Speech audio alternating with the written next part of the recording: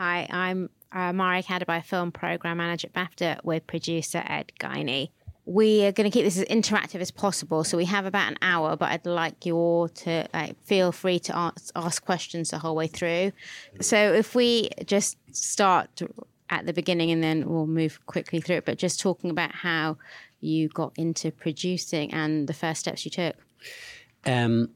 Well, when I was a kid, I wanted to be a producer without really knowing, I think, what that meant. When I say a kid, I mean a teenager. I mean, I sort of grew up like many of us here, I'm sure, obsessed with films and watching films. And I sort of also grew up, I'm really dating myself now, but I kind of grew up when home video kind of started, where you could like rent video cassettes and I remember the first video store in Dublin where I grew up, and the excitement of that, being able to kind of rent stuff. And so, myself and my friends would have marathon film sessions, just stay up all night watching movies. And so I was sort of obsessed with reading kind of the biographies of a lot of the early kind of Hollywood studio people, like, kind of the Thalbergs and Selznicks and the Mayers and all of those people. I just love those books and I love those stories. So I sort of gravitated to them more than, weirdly, more than kind of reading biographies of directors, etc. And so I kind of always had this idea. I mean, when I say always, I mean from the age of about 16 that I wanted to be a film producer. But as I say, I didn't really know what that meant. And then I went to college in Dublin. I went to Trinity, and it was, again, dating myself, kind of early sort of days of home video, portable home video, where you actually had portable video cameras and they were reasonably cheap. And when I was a teenager, I got to know Lenny Abrahamson because we sort of were in the same friend circle in Dublin, and I briefly went out with his sister actually when I was about 14. A very intense 3-week relationship. But so we were in the same. We weren't in the same school, but we sort of went to the same parties, and we sort of used to gravitate towards each other and talk about film, etc. And he was in Trinity. He was the year ahead of me. And I think when I was in my first year there, I had an idea to set up a film production society, basically. And I called Lenny, and we set up a film production society, kind of based on the idea of this, at that time, new technology, this kind of video technology that, you could just shoot stuff very easily. And I guess that's sort of, we did that. That's how I started making things with Lenny, just really rubbishy things in college. And that was kind of how I got into it. And then so through the 90s, you started off with kind of doing quite a few early shorts and getting to that first feature producer credit. You just talk us through. Sure, yeah. Well, the first sort of proper thing I did was, we did it, myself and Lenny and Stephen Rennicks, who was a friend of ours and also has written all the music for Lenny's films and still is a great friend of ours. We did a documentary about Lenny's grandfather, who was a Polish refugee who ended up in Ireland, or, kind of through the travails of the Second World War. And that was the first sort of kind of proper thing we did. But then the first kind of fiction thing I did was I commissioned another friend of ours, an Irish writer called Michael West, to write a script that Lenny directed. It was called Three Joes, and it was about three characters. A comedy. It was quite funny, kind of silent comedy sort of thing, with two Irish actors, Gary Cook and Michael Murphy, and Dominic West was in it as well because he was in Trinity with us at the time. And that, I suppose, sort of, went to film festivals and started that whole thing going. And then I left college and I joined a production company in Dublin making documentaries, and at the same time kind of staying in touch with Lenny and our other friends. And then I left that company and set up, I set up my own company. Lenny and Stephen and a whole bunch of people had a music studio in Dublin, and I set up my company within that music studio. So it was a whole gang of us, all very chaotic in a way, and set myself up as a producer. And the first film I produced was in 1993. It was directed by Paddy Bernach, who's still a great friend and with whom I'm still working.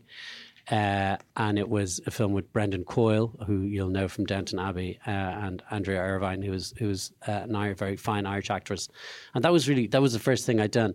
I mean, sorry, what I didn't say was the other thing that was sort of significant for me around that time was that the media program in Europe sort of opened up, and I sort of did every course I could possibly do. Again, coming from Ireland, where the film industry there was very nascent, it was very early days. The Irish Film Board was axed in the kind of early 70s and then re-established in 1993, which was when we sort of, myself and my contemporaries kind of started making films, I guess. But also the media program offered all sorts of opportunities, and I just did every course I could possibly do in Europe. I mean, mainly because, as I say, it was like the infrastructure and the possibilities were so limited in Ireland at that time. And, there were all these, like there was a great program called European Audiovisual Entrepreneurs, EAV, which still exists actually, where they took producers from all around Europe and you kind of go on a basically extended training scheme over the course of a year. And that was very important to me because actually when the last block of EAV, and I think it still works this way, is what they call a market, that you get introduced to kind of financiers from the market, etc. And at that I met a German commissioning editor called Gebhard Henke, who's I think still the head of drama at ARD or WDR, but he was in the drama department at WDR. And I pitched him Paddy Breathnach's film, which, he financed. So it was kind of the first film that we produced was financed as an Irish, German, French co-production, basically, with this guy's interest in Germany. And then if we talk about Element Pictures in terms of, obviously, it's been known and you've nurtured and worked with a lot of domestic Irish talent, from Lenny Abrahamson to John Martin McDonagh. In terms of working domestically, how has that come about, and how is it that you've nurtured kind of these very domestic voices that have gone on to perhaps make very global films? Well, I mean, obviously, as I said earlier, like we kind of started making films when the film industry kind of, the government started to invest in the film industry again in Ireland. So in the mid-90s, I suppose, broadly speaking, and it all just felt very possible. And there was a kind of a gang of people who had made, I'm sort of spontaneously in a way, even before the government support had come into place, there was a gang of people who were making what were very good short films, that started to do very well internationally. And so there was a kind of community of people. And I guess as an Irish company, it was just natural for us to, look to our own backyard in a sense. And so I can't quite remember the chronology, but before I set up Element in 2001, I produced maybe 3 or 4 films. Another with a still very close friend of mine, a guy called Stephen Bradley, which was a film with Brendan Gleeson called Sweetie Barrett. And then a film directed by Kirsten Sheridan, which was based on a play called Disco Pigs, written by Enda Walsh, which was Cillian Murphy's first big film role, if you like. And then a film with John Carney, who went on to do Once, called On the Edge, again with Cillian in it. But also at that time, RT was opening up, so we were doing TV drama, and we were doing with John Carney. I did a show called Bachelor's Walk, which was kind of a comedy drama we made for RT and the BBC at that time. I've now forgotten your question. What was it? I'm just rambling on. Sorry. No. As in working with. So if we've Irish talent. Yeah. No, it was just natural and. Yeah, we're friends. I mean, it was just we were all friends, and and kind of found each other that way. And so my peer group in Dublin was very much filmmakers, actors, writers, and we just sort of fell into working with each other. And so those like all of those people I've mentioned are still good friends, and they're long-standing relationships, and then with Len, he was, I mean, he'd say himself that he spent, you know, good part of his 20s and even maybe into his 30s smoking dope and watching television. But he also was developing a career as a commercials director. And we just kept talking about doing stuff. And then in around, I think about early 2000s, he came across Mark O'Halloran's script for Adam and Paul, which he brought to us, and which was the first film that we did with Lenny, Adam and Paul. So if we talk about working with Lenny with that and with what Richard did and Frank and Room, in terms of obviously some have been extremely successful and some we would have thought that would have hit a mark and didn't. For instance, if we take something like Frank, which had all the makings of something that could be such a huge film, kind of festival-wise, came out to critical praise, but for some reason didn't hit with audiences. When making that, what was your strategy in terms of who do you think the audience would be for that, and what do you think perhaps its pitfalls were? Perhaps? Yeah, I mean, I love the film. I mean, it's sort of, I mean, that was the fourth film we did together, and I think that we thought we were making a much more mainstream film than we were, and I don't know. It's a good question because it was probably too expensive in some ways. It ended up costing. I can't quite remember what it cost, but it probably cost 4 or 5 million quid, which is quite a lot of money for what it was a very eccentric film. We obviously had our most famous actor in a head for most of it, in a fake head for most of it, which arguably didn't help. But I think I remember the world premiere of that film was really not a good moment for us. It was at Sundance, and I mean, we love the film. Sundance kind of and it's certainly a learning moment. Let me put it that way. And Sundance offered us a slot, and they offered us a slot on the first Friday in the Eccles Theatre, which is the biggest theatre, I think, in Sundance. And so it was very kind of hotly anticipated, and it's a huge room. It's like 2,000 seats, I think, something like that.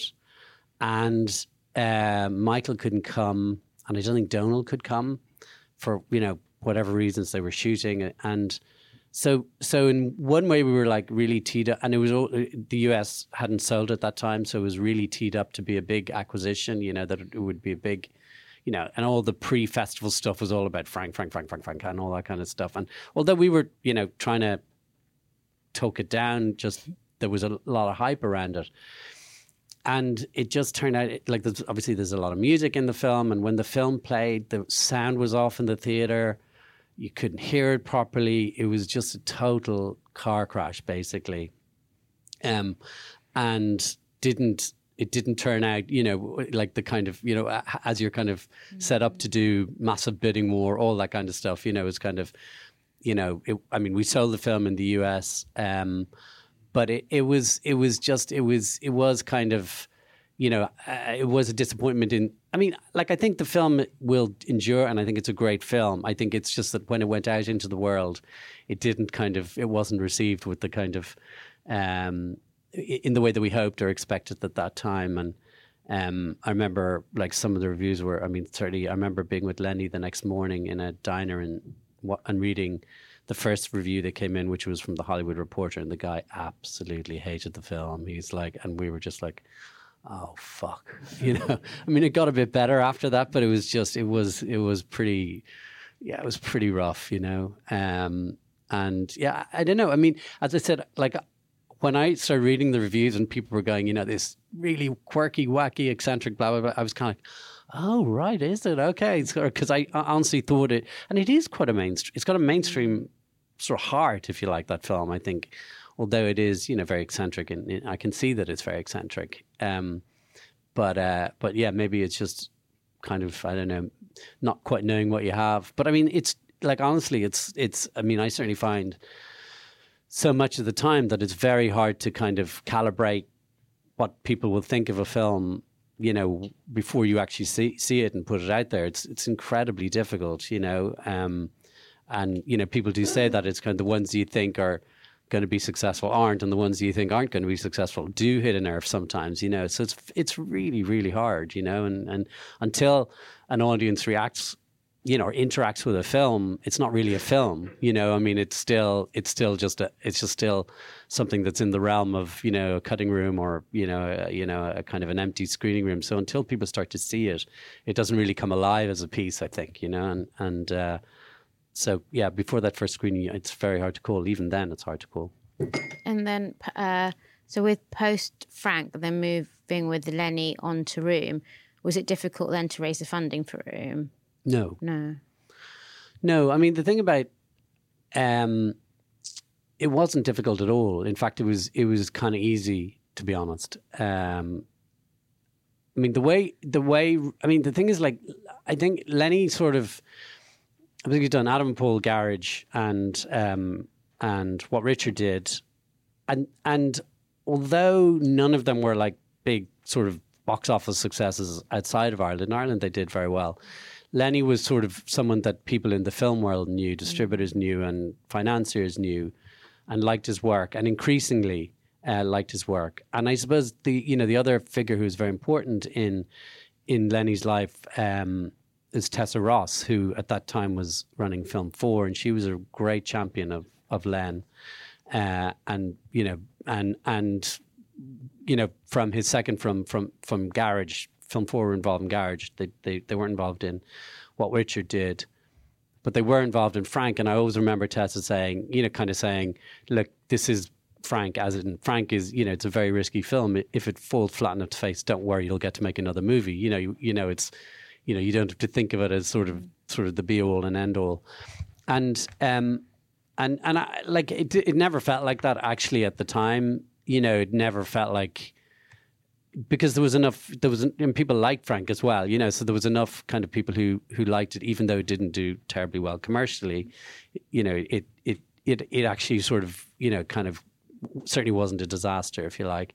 And Lenny and I were anyway in a very kind of interactive process of talking about films into the future, and we're developing a lot of things together. I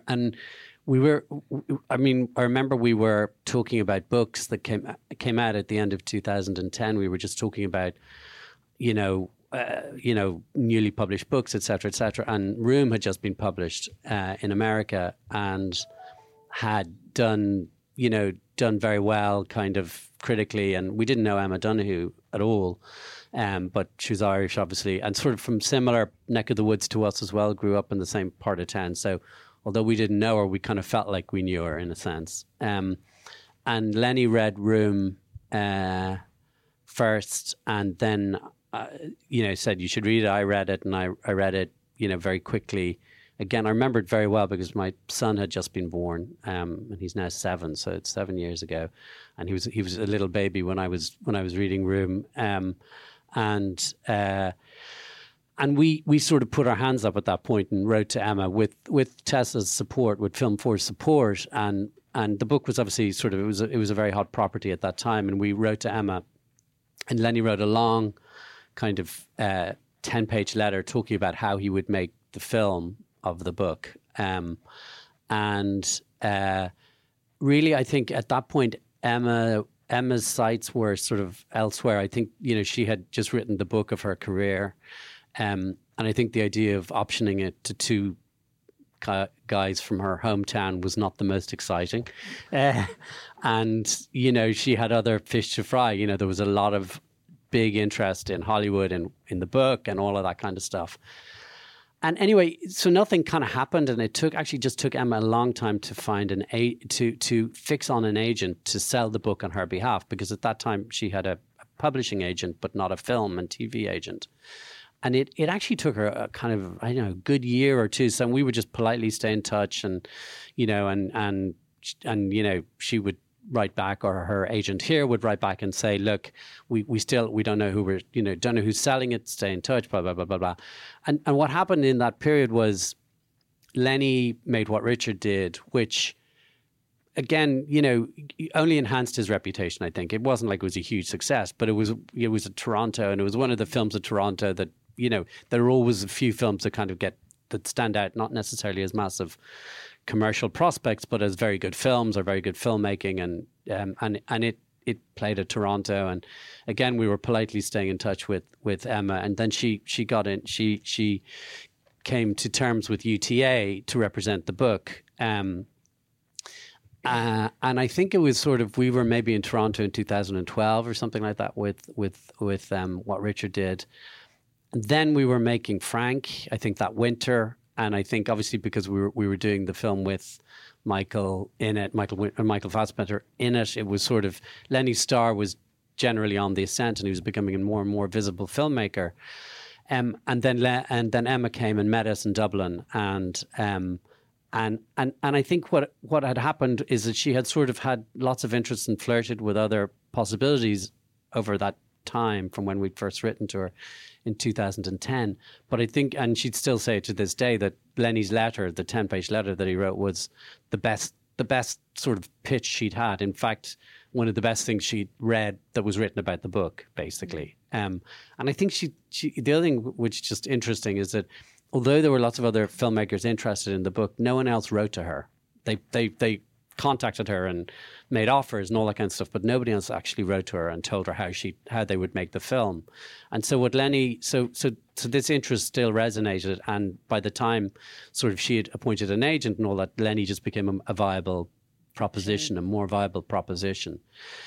And actually, you asked the question, was it easy to raise the finance for the film? It sort of was, because the book was such a thing, and Lenny was a very viable kind of filmmaker at that point. So there was an awful lot of interest, and even without a script, book plus director was something that the marketplace was interested in, and the question then became how best to put the film together rather than how to finance, not but whether we could finance it, but in terms of the finance, it wasn't a huge amount, was it?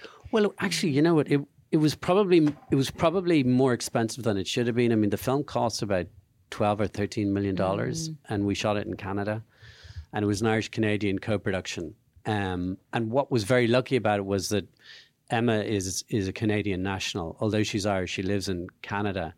And if you can find a way of doing a Canadian co-production, they have so much money there. They have like just loads of money there, and actually they struggle to kind of find things that are internationally focused. I mean, they make a lot of Canadian stuff, but part of the problem with Canada is a lot of their filmmakers go to America. They go to the States, so they kind of struggle in their indigenous industry to find kind of really high profile projects. So we were so if you've obviously a Canadian writer, an Irish director, that's a kind of it's a great opportunity. So rather than, if you like, take we would have had offers from kind of, I suppose, more harder equity, if you like. We chose to finance the film as an Irish Canadian co-production, which meant that we kind of maxed out in terms of how much we got from Telefilm, which is the BFI, if you like, of Canada. There's loads of tax credits in Canada. I mean, every state has tax credits, cities have tax credits. I mean, they've just, as I say, lots of money. And then we got money, obviously, from the Irish Film Board, and we had Film 4 and then Film Nation, who are just about, in my opinion at least, the best sales company in the world. They sold the film on our behalf, and we pre-sold it to A24, which again was sort of a stroke of luck because A24 were just setting up at that time, and it was a massive bet for them. I mean, they paid $2.5 million for the script, which was actually a huge bet, really, in a way, because it's dark material, and we didn't have a star in the film at that point. I mean, Brie only became a star after she won the Oscar, so it was a really, really brave of A24. But the other thing was sort of having had that kind of fairly horrible experience of, as I described, of going to Sundance without a distributor, which is a very exposing thing to do. We sort of thought, well, given how difficult the material was in Room, that we wanted to have a US distributor, and it's an American film, of course, as well, as was Frank, actually, effectively. But we wanted to have a distributor there from the beginning, so that we could kind of build the film with them. And A24 turned out to be just, the perfect partners at the right time in their kind of evolution as a company. And it was their first big sort of award success. Obviously they had Moonlight since, and they have other horses in the race this year. But so we kind of put it together, as a co-production with a lot of soft money, with some market money, with Film 4, and actually, again, it was partly because we'd never worked in Canada before. I mean, we had a lot of money to make that film. Really, it was. I mean, I don't think I've ever before or since had sort of so much money to make a film. What I mean is that there was just no pressure on, like, whether you could have a crane or Steadicam or all of those things that you kind of are always flashpoints and and always conversations with filmmakers but it just wasn't an issue, and which was lovely. And the other thing about it was that because we had a little kid in the movie, we had very short days, so it was a nice film. We made it over 10 weeks, and the first half of the film we shot in studio, and it was like 10 to 6. It was fantastic. It was kind of, that never happens on films. So it was actually a very, in a way, it was a very pleasant film to make. And although the material was quite heavy in lots of ways, Lenny manages to keep his sets. I mean, he's a funny guy, and his sets are warm places to be. And so it was our families were with us, and so it was very nice film to make. I mean, where it works, I mean, it's pretty complicated. So I don't know that I can give you a kind of comprehensive answer to that. I mean, I can tell you the principles of it are is that Canadian personnel are really important. So the best version of it is if you have a British filmmaker or Irish filmmaker and a Canadian writer, or vice versa, Canadian filmmaker and a British writer. So if one of those two positions is Canadian and the other is British or Irish or whatever, that's really important. If you don't have that, it's a little harder. It's not impossible. The other thing that is definitely the case is that it's restrictive on casting, and again, depends what your film is. But with us making Room, which is an American story, and don't quote me on this, but I think it's something like, I can't quite remember, but I think it's like 2 of the top 3 cast have to be Canadian. Now, in our case, we lucked out, and it was pure luck, because when we were looking for the little boy, we looked right across the States and Canada, and we'd already cast Brie at that point. So we cast the mother first. Hadn't cast anyone else. And it just turned out that Jacob was Canadian. And that was pure luck, which meant that we had more flexibility in casting Joan Allen and Bill Macy in the parent roles. But most of the other cast are Canadian. So basically the other cast have to be either Canadian or European. So it's quite restrictive in that sense. As to the so in other words, if you qualify with a kind of key creative as Canadian, then the doors to Telefilm open, and they're just a big subsidy, big investor.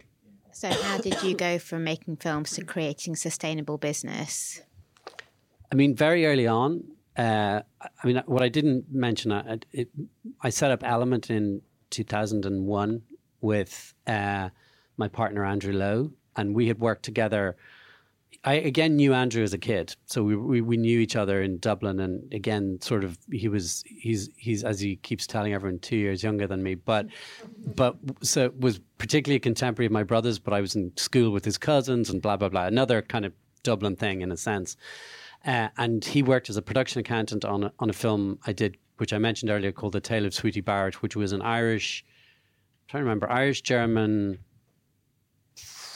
French, German, Icelandic co-production maybe, or maybe it was Spanish in there as well. It was a complicated co-production.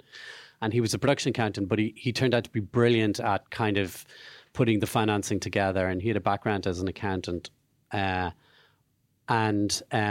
so I knew him, we were friends. He then went to the Irish Film Board and became their head of business affairs. And then we'd always thought of doing something together. And for some reason, I'd sort of I don't know. And again, you see this a lot, that producers work together. You'll find that there's two producers working together in a company. I think because it can be such a lonely business to be in. It's great to have someone who you can kind of bounce off. And certainly with Andrew, he's very good at, and the way we still divide our business really is that he kind of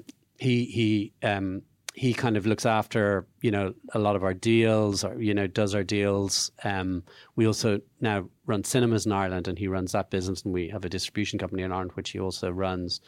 And I look after production and development. But we're very across both of the things, but just primarily that's how it worked. But anyway, to answer your question, very early on, we recognized that it would be very hard to sort of sustain a business just making feature films, because so much of the time when you make feature films, you end up having to defer your fees to just close the financing to get it done. And, it really is a labor of love. And particularly when you're starting off, there's so little money in it, there really is.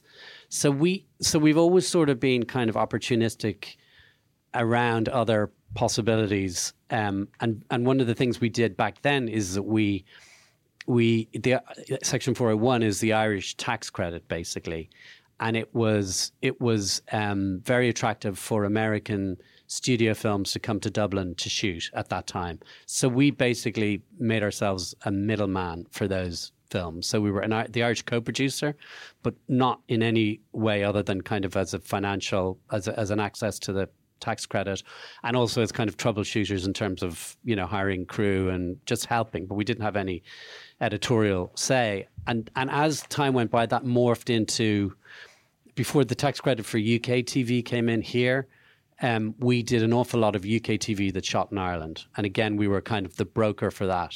And so we did a lot of TV with Tiger Aspect and Company, and like Murphy's Law, and George Gently, and loads of those shows shot in Ireland, and Ripper Street, and we were the kind of co-producer, and that allowed us make fees that then allowed us grow the company. And we've always looked at sort of related businesses to try and find some stability in terms of what we do.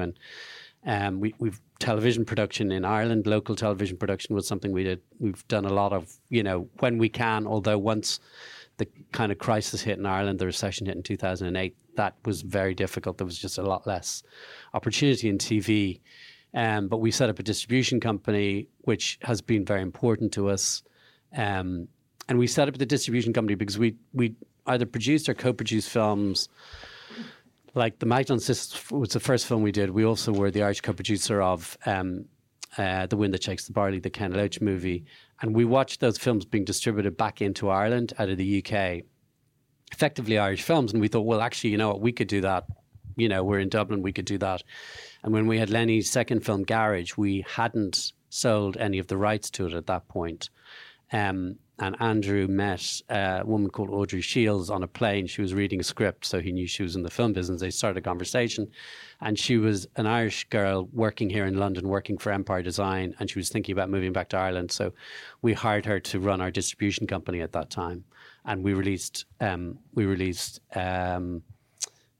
Garage, which did very well, and I mean, again, I'm jumping around, but we had a sense like, well, if we can actually release Irish films in Ireland, they do really well. I mean, things like The Magdalen Sisters or The Wind That Shakes the Barley. I think because it's such a small country, I mean, you have to remember it is a very small country. It's like 4.5 million people. But when something hits in Ireland, it can absorb the whole country in a way that I don't think things do here. It's sort of it can become a kind of a national talking point. Like, if you two are playing Dublin, everybody's talking about that. Do you know what I mean? Or if there's an Irish rugby game on, everybody's talking about that. And so Magdalen Sisters and Barley both were those kind of movies where, like, it's sort of the test is my brother going to it. My brother's a doctor, and if my brother's going to the film, it's like, okay, it's sort of, and so we thought, well, if we are involved in films like that going forward, and we can hold on to the distribution rights, that could be a good business, and that turned out to be the case. And in terms of sort of related businesses, one of the most important has been distribution, and in particular, the film that changed our fortunes as a company was The Guard, the John Michael McDonagh film, which we both produced with Chris Clark and Flora Fernandez, who are John's partners. We produced it with them, but we also crucially had the Irish and UK distribution rights. We pre-bought the Irish and UK distribution rights, and it was a huge hit. So that was a very important moment in the life of the company. And we had, at that point, we were sub-distributing in Ireland for Studio Canal, which allowed us, and we still do, which allowed us kind of pay some of the overheads of the distribution company because we get paid a fee to handle their films in Ireland. But also that meant when we had a film of our own that we wanted to distribute in Ireland, we had the infrastructure to do so. So we're not like a proper distribution company in a sense. We're more of an opportunistic distribution company, and we don't always get to distribute our own movies, but we really try and distribute our own movies. Like we did Frank, for instance. We did What Richard Did. We did The Lobster, which we co-distributed with Picture House in Ireland and the UK. So we try where we can to have a to have a stake in the distribution of a film, because it's, as we've learned, and as I'm sure many of you know, it's like, in terms of profits in movies, producers are often the very last to sort of, to see profits in films, and distributors see more money earlier on.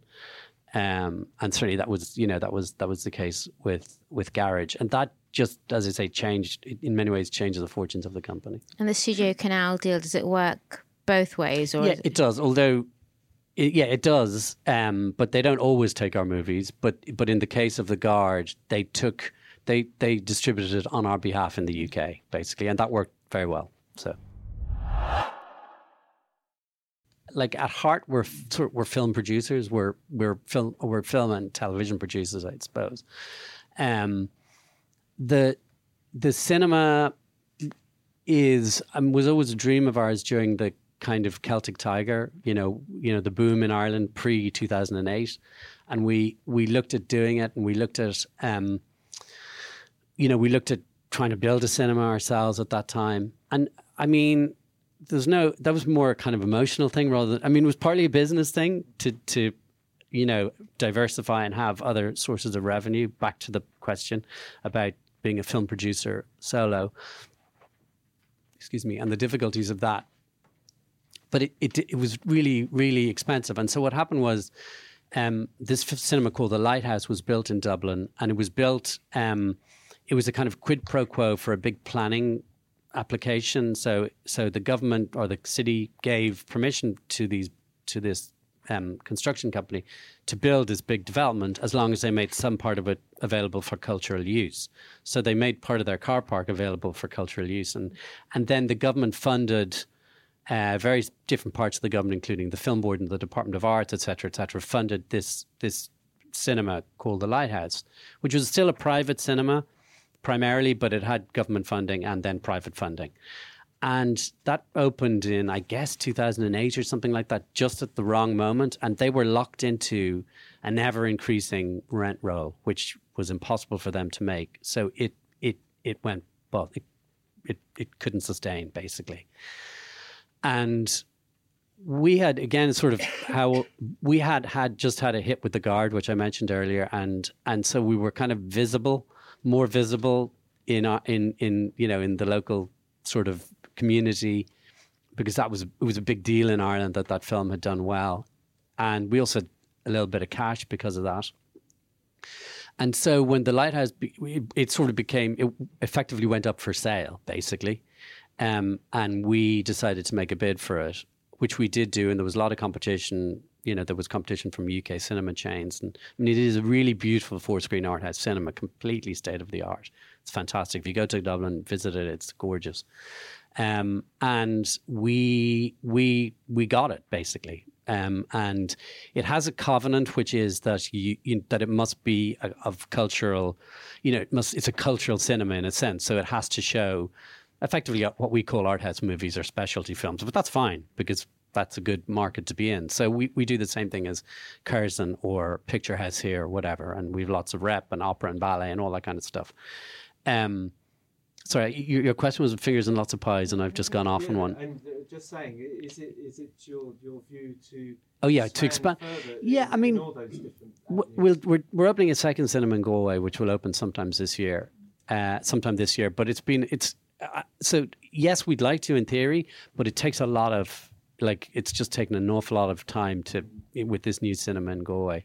So you're in construction all of a sudden, you know what I mean, and opening restaurants, and so it's so I think at heart, yes, we'd love to, but we'll just do Galway next and then see.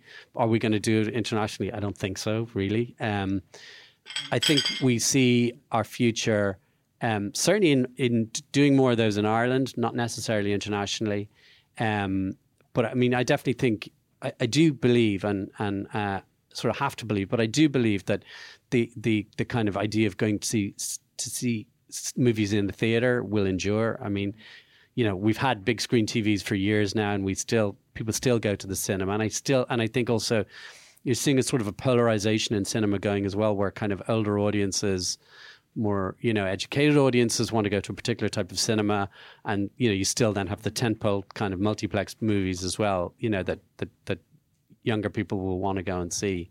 But I still think that's a good business, and certainly something that's very important to us. But I guess in terms of film and television, the making of film and television is, I guess, the heart of our future, probably. Thank you. Move that right to the back, and then we'll come back to you. And just in terms of that question, with kind of internationalizing it, you have internationalized your business in the sense of incorporating far more international directing voices. You've worked on Yorgos Lanthimos' last 3 films and Sebastian Lelo's Disobedience. Yeah. Was that a conscious decision to kind of, move out of a pool that you perhaps know? Yes and no. I mean, and what I mean by that is, so basically, it's sort of, again, it kind of happened organically in a way. I mean, obviously Ireland's very small, so you do run out of people to talk to there sometimes, and we've always been very, as I think, we've always been very Europe centric and also very UK centric, to be honest. Like Film 4 has been so important to us as a kind of, as a home, particularly when Tessa and Rose Garnett were there, and hopefully, now that Daniel's there as well. But it's been, I can't tell you how important they've been to us in terms of our development as a company. But in terms of the specifics of kind of working with international talent, I mean, the way it happened really with Yorgos, who was the first one, really, is that we had a project which we've now made, which is called The Favourite, which we shot earlier this year, which was a script that we had, which is a historical drama, and we were looking for a director, and we just, as you do, we watched everything, saw Dogtooth, which he had made back in whenever that was, sent him the script, which was in a way quite a sort of, it was a costume drama, period drama.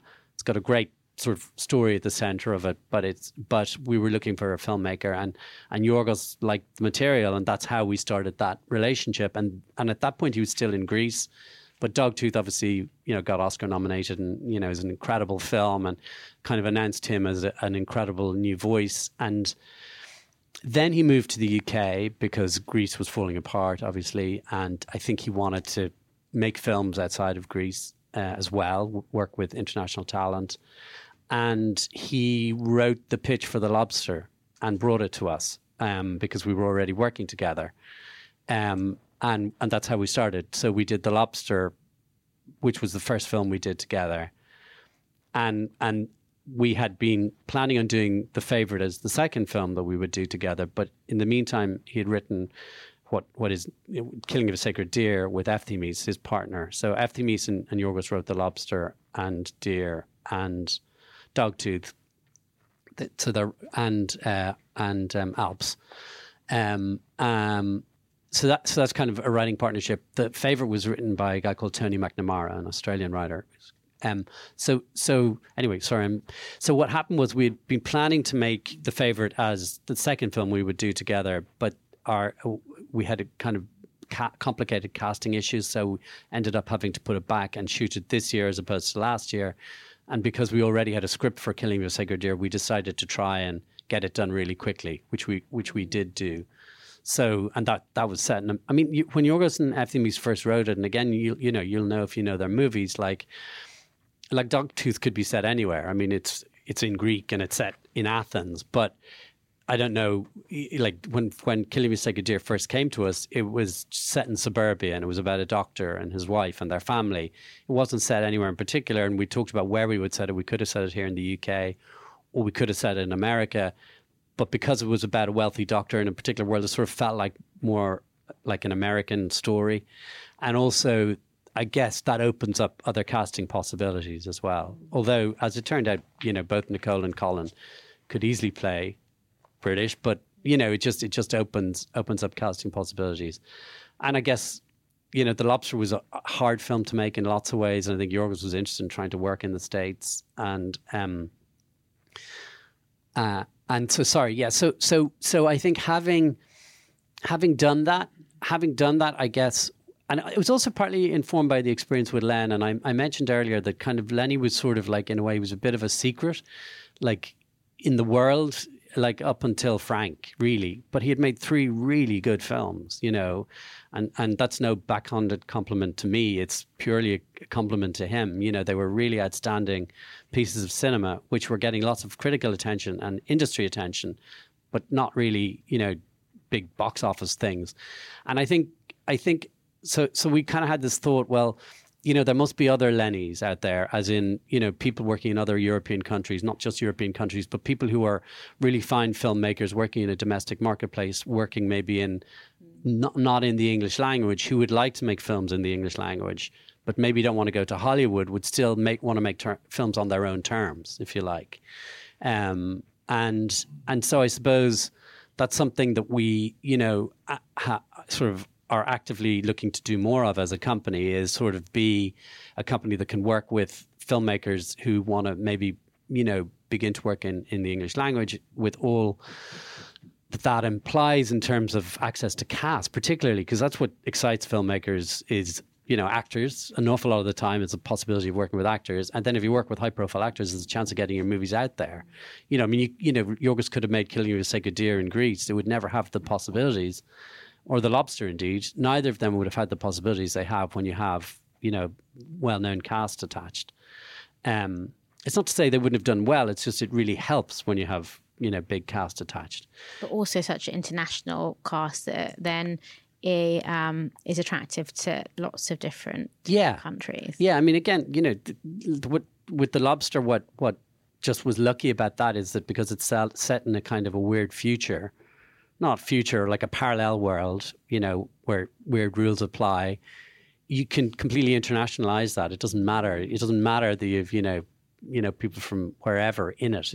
They can sit in that world very easily. So you've all sorts of accents and colours and creeds, and that's fine, And that just was sort of serendipitous with that film. But it did really help in terms of co-production and all that stuff.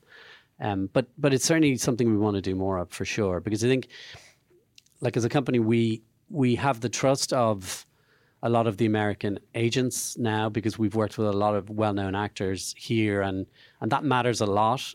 It matters an awful lot to them that, if they send Emma Stone to the UK, that she'll get well looked after, or Rachel McAdams or whoever it might be, that they're well looked after. And also what's helped with us as well is having had nominations on Room, because then they can just say, oh, they're the people behind Room, and they go, oh, okay, fine. It just helps. I mean, it's just shorthand that helps with that stuff. So I think we feel like we have something to offer filmmakers who may want to work in the English language. And, we're working with Grímur Harkason, I hope I pronounced that correctly, who did Rams. I don't know if you've seen it. Great Icelandic film called Rams. So we're working with him at the moment, hoping to do his first English language film, which will be set in America, and are kind of trying to develop more relationships like that. But at the same time, very much paying attention to hopefully those key relationships we have with Lenny and Yorgos, and the fact that we are a company that effectively we're kind of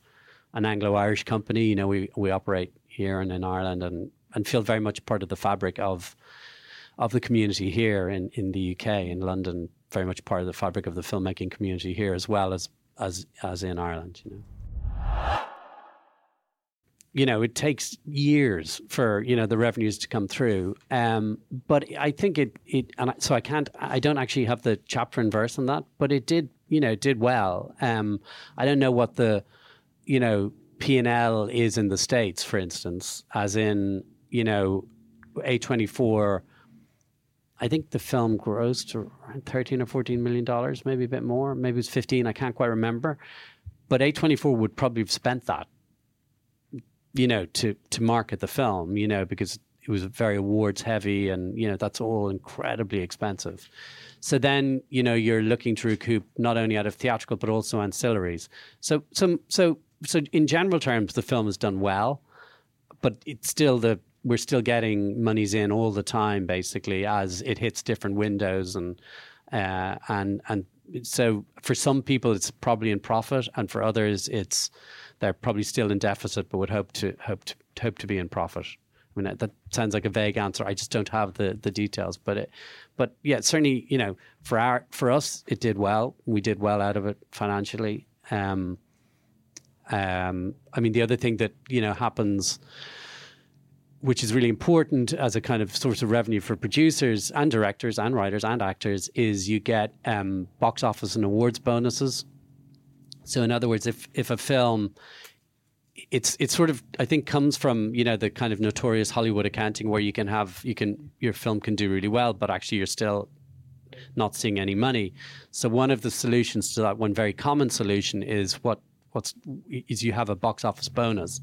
So in other words, if the film hits a certain box office, like say it totally depends the budget of the film and the capacity, but say at $10 million you get $100,000, and every $2.5 million after that you get another $100,000 or whatever it is. It could be might be $50,000, might be $10,000, and then you also get bonuses if you get nominations and or wins.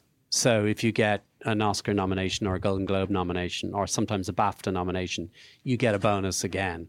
And so for us, the income from Room is partly related to revenue that comes from the film, the fees we made in producing the film, and these bonuses basically that came afterwards.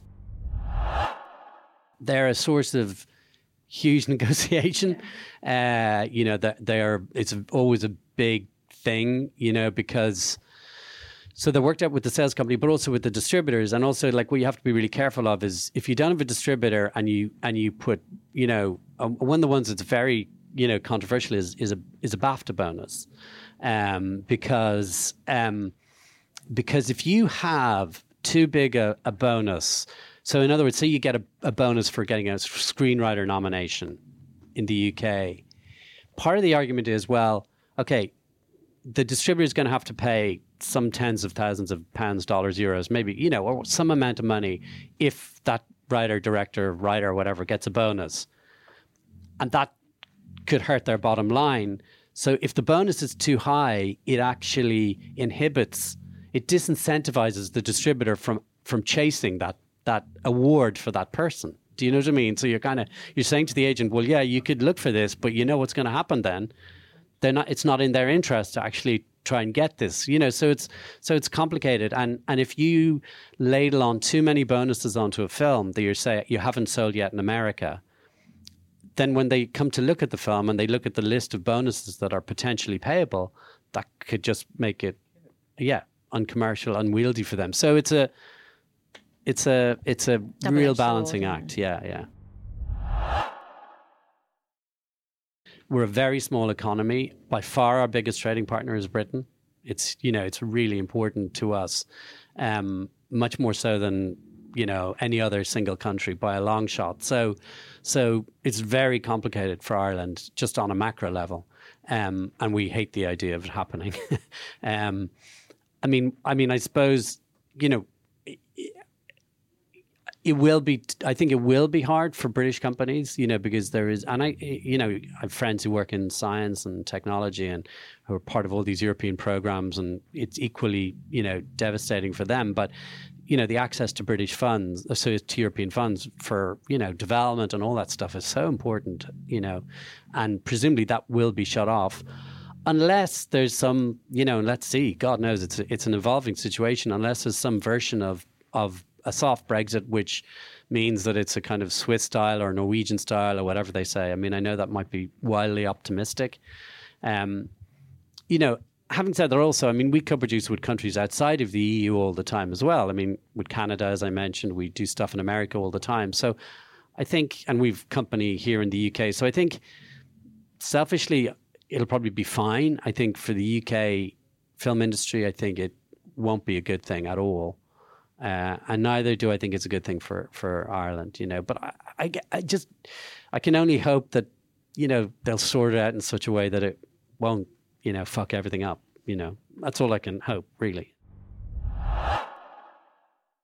One thing that's definitely the case is because Room, the book, existed and was such a success, that really helped us get the film made. I mean, and Disobedience as well. But Room was a big hit book. So in a sense, an unpublished manuscript, then it's all about the story. Actually, it's sort of like, in other words, what I'm saying is that I don't think I'd see it as an advantage to not have to pay the rights to the book, particularly because stories come from all sorts of places and out of people's heads or whatever it is. So then it's really about how do we choose projects and, what how do we come to decide to, get involved in a film. And it's obviously, we have these long-term, I hope, filmmaker relationships, which, are always in constant dialogue. We're always talking to Lenny and Yorgos and other filmmakers about what we'll do next, stuff coming in, how we'll work together. That's a constantly kind of dynamic conversation. Outside of that, when we, look at material to develop, I mean, it's always about finding, I mean, we're very filmmaker driven. In other words, finding someone who kind of has a, very particular, distinct vision. That's likely to be someone who's made a film already, but not necessarily, it could be an incredible short film, or it could be someone from another discipline, maybe an actor who has an idea who, I mean, one of the films that was very big in Toronto, for instance, was Greta Gerwig's film Lady Bird, and that was her first film. She wrote the script, and it's a really great piece of work. So it's really all about, I mean, for us, it's about kind of finding things that cut through, because it's so hard, and unless you make something that sort of, in our world at least, that is sort of, the very best version of what it can be, and that it is also just original and different and new in terms of what it has to say or how it says it. It's really hard to make an impression, and I don't think it's getting any easier. So it is all about kind of original voices, whether that's the story or the director or both. I mean, we're trying to option a book at the moment, an Irish book. I won't say what it is, but it's a brilliant, brilliant, brilliant piece of fresh writing, and just falling in love with it. And it's you just respond to things in that way. It's a kind of, but I suppose also you just have to. It's why it's so important, I think. I mean, when I was in Toronto, I tried to see as many films as possible, and I often think that, and I'm sure none of you would be guilty of this, but I do think that it strikes me sometimes that in our industry that a lot of people don't see enough of the work that's being made, and it's so important to watch, contemporary cinema, to see what's going on internationally, and particularly this time of year. There's so many movies out there, because you just have to be aware of not only the actors but also the kind of themes that people are following, and what the current cinema is, because you kind of constantly have to sort of see what you're doing in that context, and so that really informs, like, my experience at Toronto, and I saw probably about 20 films at Toronto recently. I'll definitely take that home, and that will inform how we look at certain things that we're doing, and also there, you also observe big trends in the market as well, which influence what you're doing and how you're doing it. And you just have to be out there kind of engaging with it all the time, I think. I believe doing anything by committee in our world is a mistake, and I think you've got to have someone who has the casting vote, and that needs to be ideally director or writer. You know, in other words, I think when producers have the casting vote, it's dangerous. And I don't mean that in any sort of self-deprecating way, but actually, ultimately, you need, you know, an artist with a vision at the center of something. And certainly when we work with, like, say, Len, you know, we've probably about 10 things in development with him. There's a group of us that feed into those projects and comment on them and all that kind of stuff. But ultimately, his instincts and his kind of instincts really, but also his decisions prevail.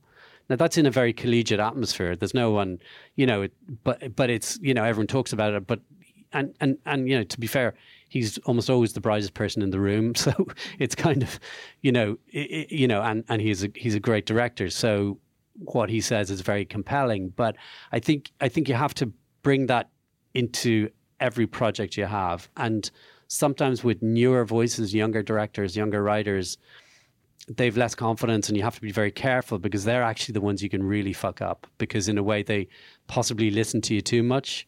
You know, even if you're not forcing ideas on them, they maybe listen to you too much because they haven't got the sort of experience to follow their own instincts, or they want to please, or they think if they do something it'll be more likely to happen, or, you know, it's very hard, and we've definitely fucked things up. We've overdeveloped things and lost the good in them, and you know, and yeah, so it's a real balancing act. Yeah. Thank you very much, Ed Guiney, for your time. Thank you all for coming. Thanks.